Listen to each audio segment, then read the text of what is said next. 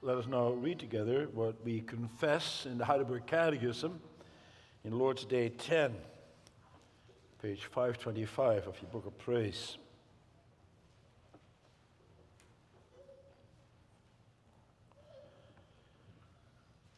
There we find a summary of God's Word as follows. What do you understand by the providence of God? God's providence is his almighty and ever-present power, whereby, as with his hand he still upholds heaven and earth and all creatures, and so governs them that leaf and blade, rain and drought, fruitful and barren years, food and drink, health and sickness, riches and poverty, indeed all things, come to us not by chance, but by his fatherly hand. What does it benefit us to know that God has created all things and still upholds them by his providence? We can be patient in adversity, thankful in prosperity, and with a view to the future, we can have a firm confidence in our faithful God and Father that no creature shall separate us from his love. For all creatures are so completely in his hand that without his will they cannot so much as move.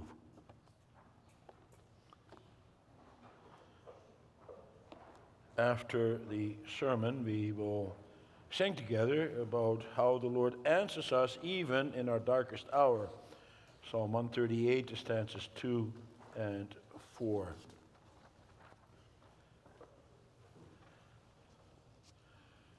Beloved congregation of our Lord and Savior, Jesus Christ, brothers and sisters, the Catechism says that all things come by God's fatherly hand.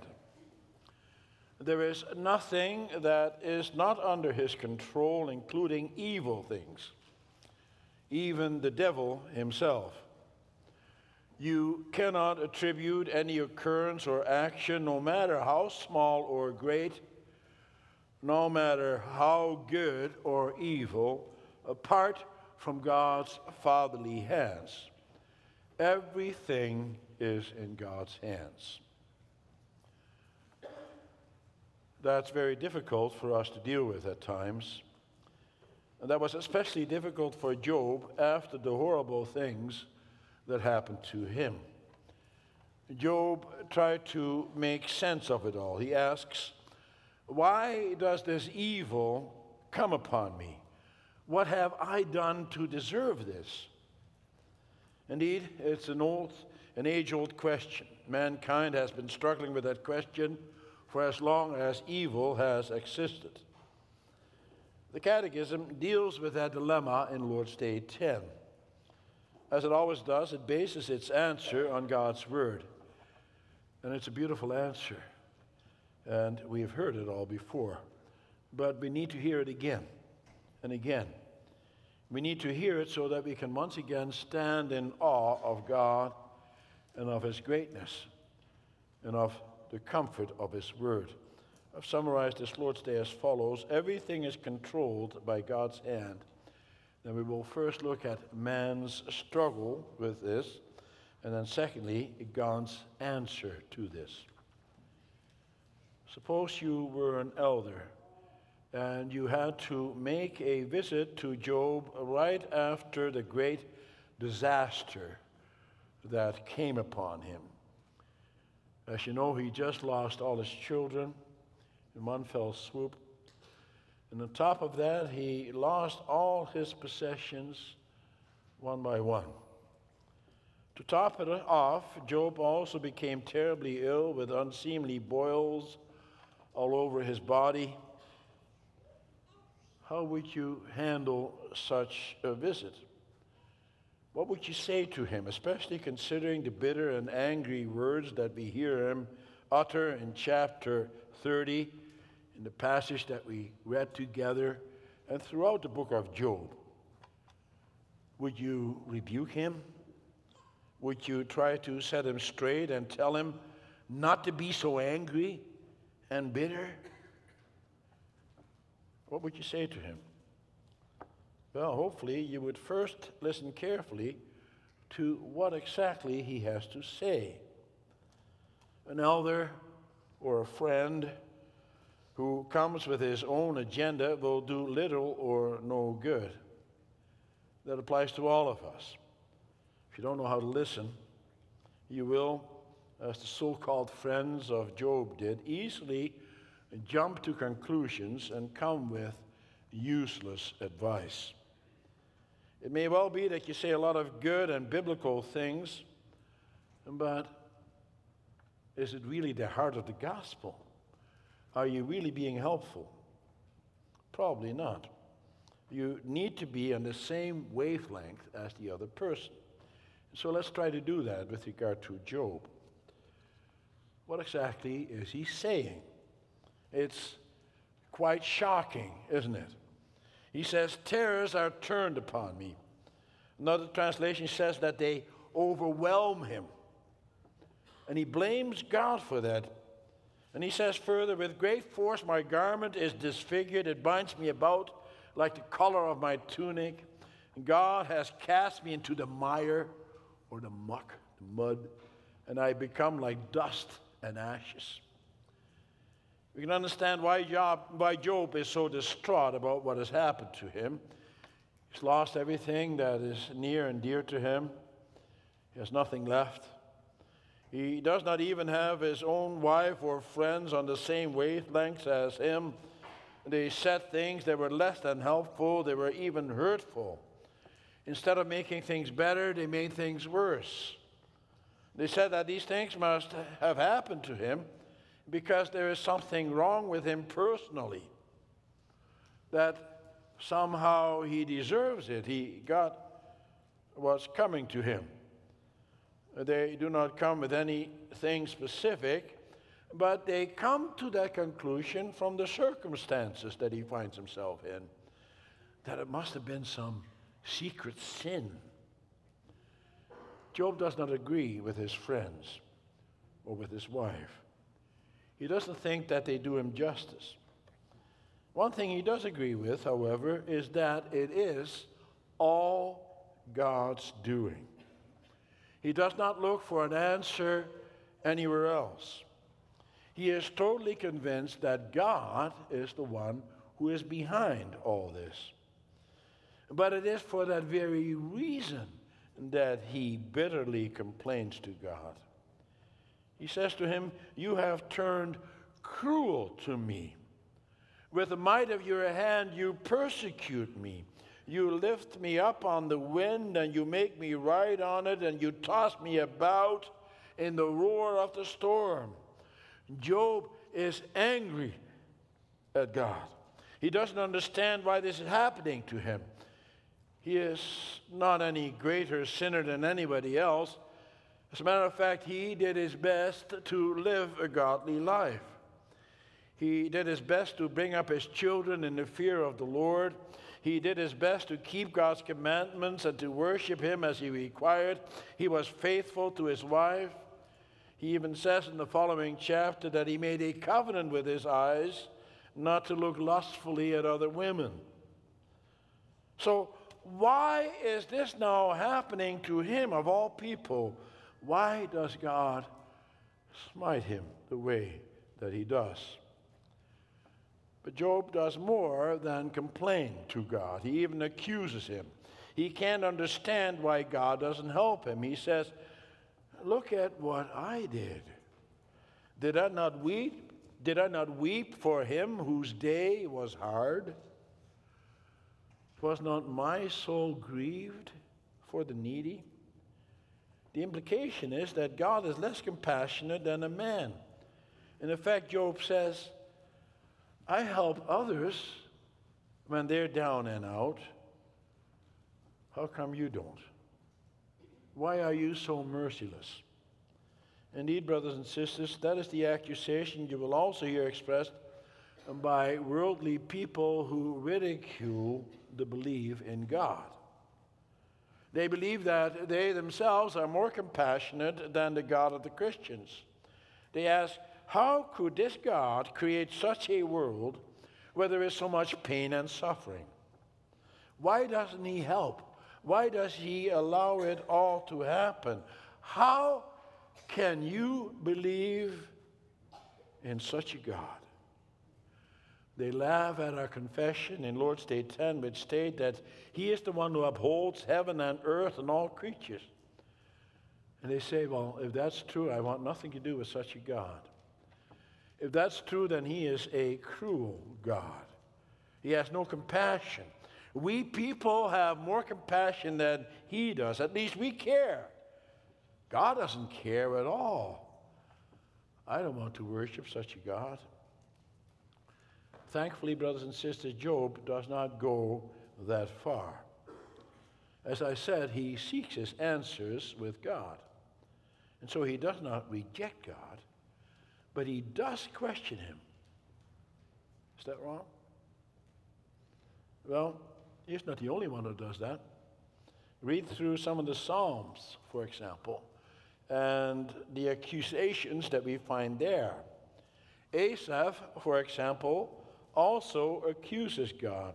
He observes the lives of the unbelievers. He saw their prosperity and the fact that they had no struggles in their life.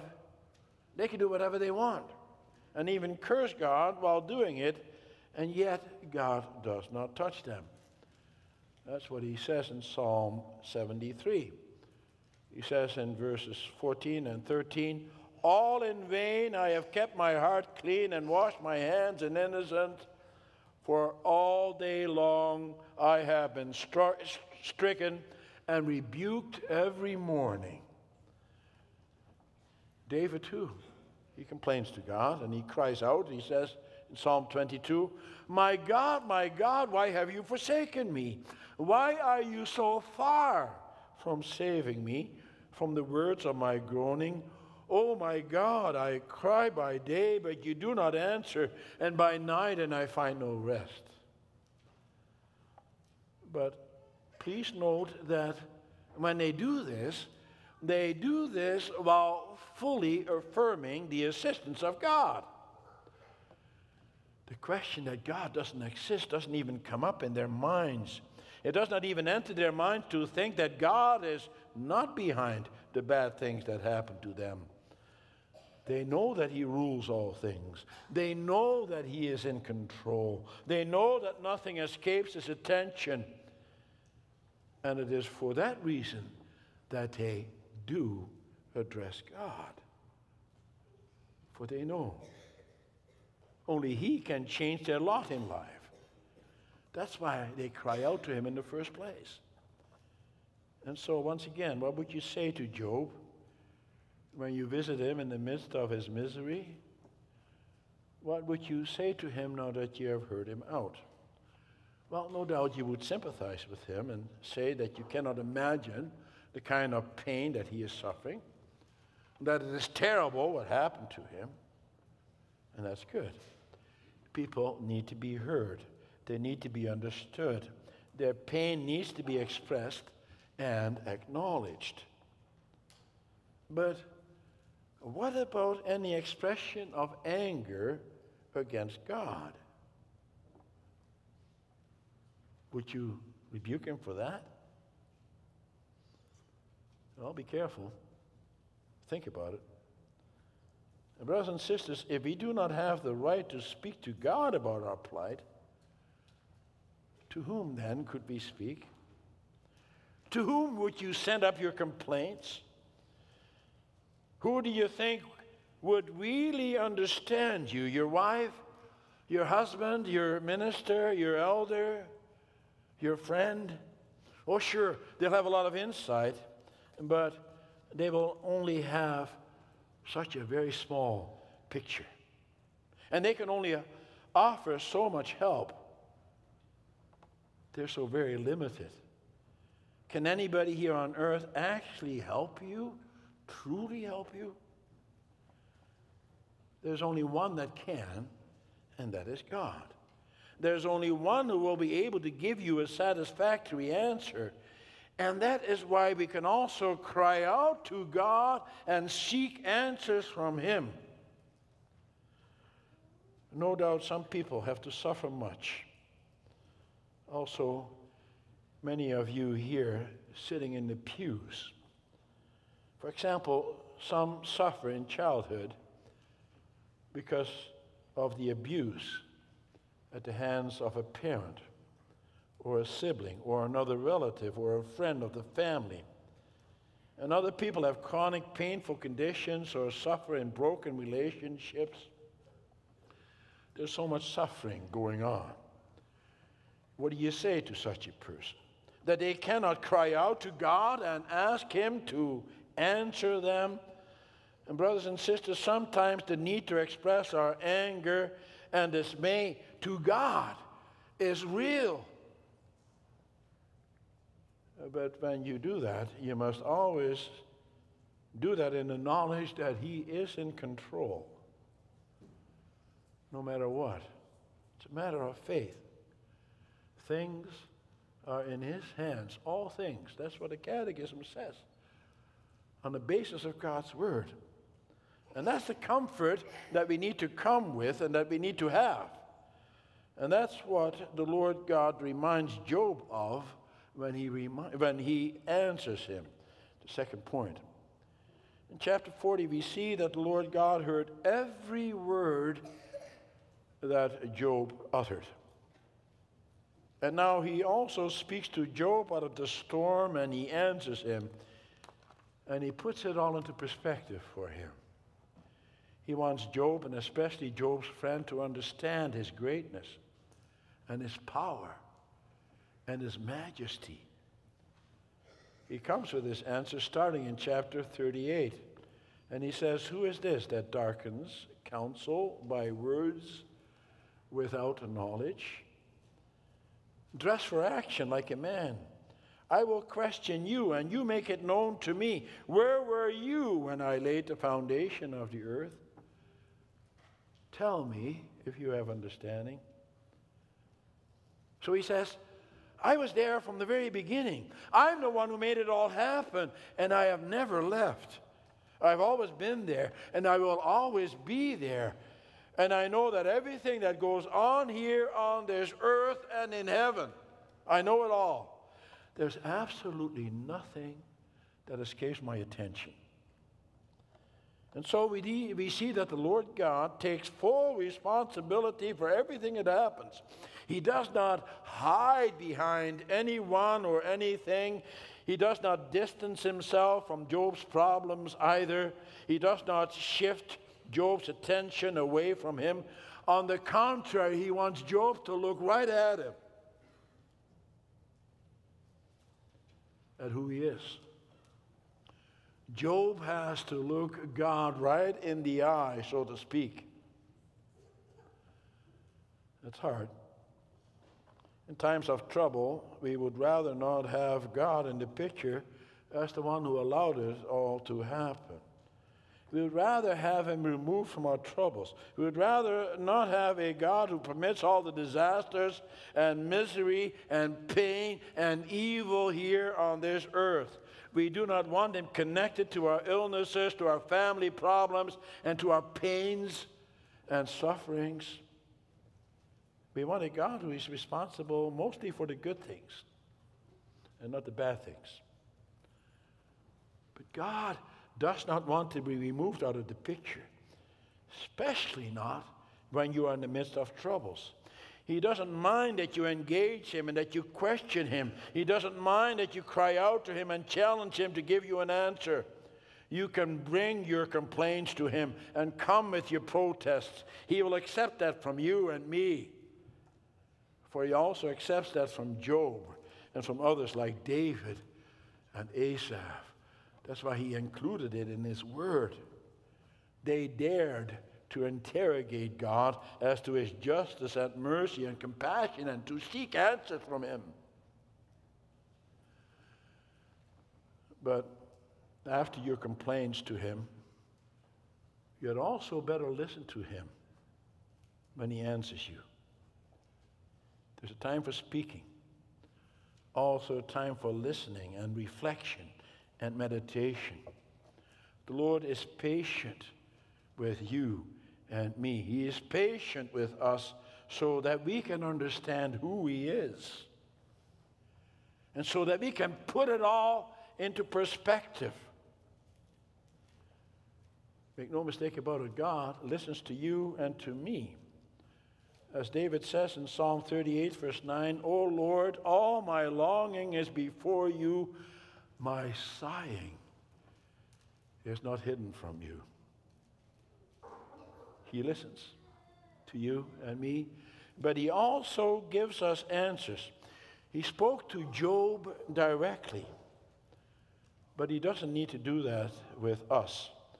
For he gives us all his answers in his wonderful book in the Bible. Study that book, and he will speak to you. Don't make a caricature of God. Don't make up your own answers. That's what a lot of people do. In one of his books, C.S. Lewis told the story of a wise barnacle that was sitting down at the bottom of the ocean, attached to his rock.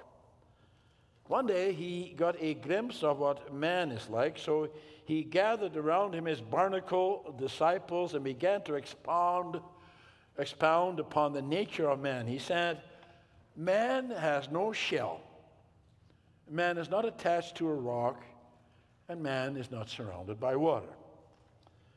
After a while, a few of the barnacles got together and discussed what they should make of that knowledge to see what man is really like. They soon began to rationalize that since man has no shell, he must be a shapeless blob of jelly.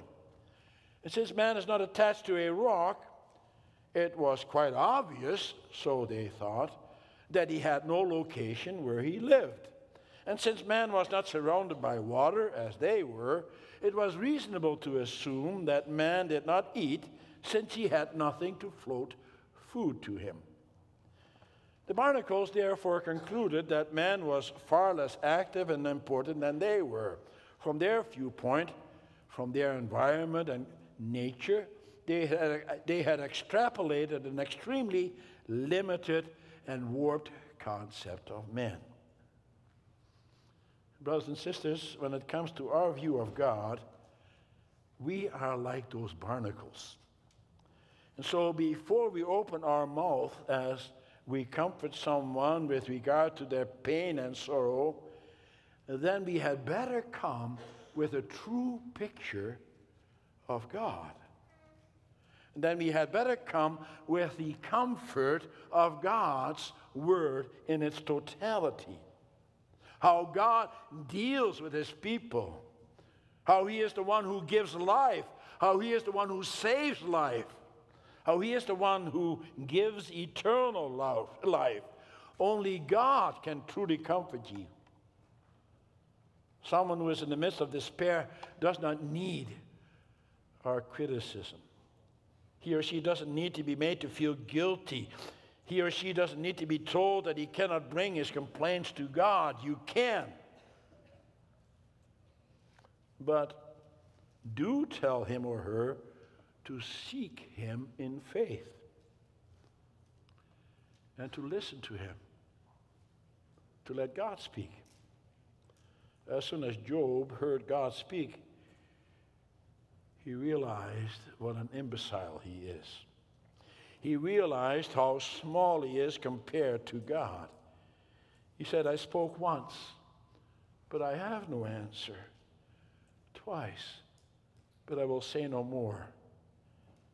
And then God puts him to the test. He questions Job. He says, Job, do you have difficulty with my justice? Are you going to condemn me so that you can justify yourself? Tell me, Job, do you have an arm like God? Can you speak out of the thunder? If you can, then clothe yourself with glory and splendor and honor and majesty. And then you can deal with all the proud men and women on earth and unleash your anger against them. If you are able to do all that, then I will also admit that you can save yourself. In other words, Job, you don't know what you're talking about. You don't have the total picture. I am the one who made it all. You are totally in need of me for everything, and you cannot save yourself. You are hopeless. You are helpless without me. Brothers and sisters, the Lord God wants Job to see how almighty and majestic and great God is. And he wants Job to trust him. He wants you and me to do the same. When we see the pain and sorrow that this life can bring, when we see and hear about the many calamities and disasters all over this world, then sometimes we may wonder where God is in all this. We may wonder about his mercy and compassion, but know that the Almighty God is in control. And that only he can save you. Only he can save this world, and he does. The end of this world as we now know it is coming. But it is coming in his time. Job was eager to hear God's voice because he believed in him. But in his eagerness, he became impatient with God. He wanted immediate relief from his terrible condition. And that's understandable. Who wouldn't? But sometimes God makes you wait. He makes you wait so that you can actually hear his voice loud and clear. He makes you wait so that he can teach you patience. The wise minister was once asked by one of his parishioners to teach him how to be patient. For this man had great difficulty with that virtue. And so the minister said to the man that they should pray the Lord together for patience. And then he began praying to God by asking God to bring all kinds of disasters upon this man and all kinds of calamities as bad or worse than Job. And then after that prayer, the man said to the minister, "What was that all about? I don't want all kinds of trouble in my life. I just want to know how to be patient." Well, says the minister, you can't learn patience without suffering and without uncertainty. There is no shortcut. Through it all, you will learn to trust in God and to understand how he will carry you through life in his arms. You will learn how much he cares about you. The previous Lord's Day 9, dealt with God not only as our Father, but also as the Father of our Lord Jesus Christ. As a matter of fact, God could not be our Father except through the Lord Jesus Christ. If there is anybody who can answer your questions, my questions, it is he. For he himself walked here on this earth. He suffered like no one else. We cannot begin to imagine the agony that he suffered. Whatever comes our way here on this earth is nothing compared to what came his way. Lord's Day 10 is a beautiful Lord's Day. It's so comforting.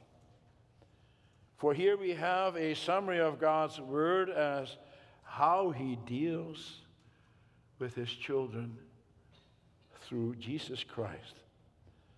The Almighty God who created all things is our faithful God and Father, and no creature shall separate us from his love.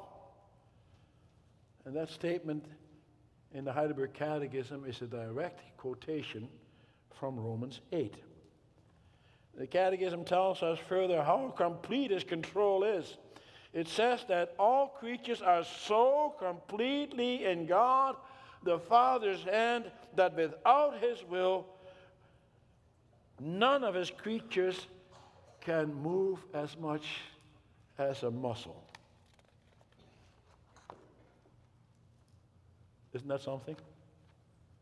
Hard to believe, isn't it? But it's true. And Job once again had to hear that from God. He had to hear his voice. He had to hear that God is still in control. And you heard his voice also today again from this pulpit. Brothers and sisters, listen to the voice of God. Listen to him, and he says that he is in control of everything, also in the midst of pain and suffering. And he will see you through it all, for he is your faithful Father in heaven. Amen.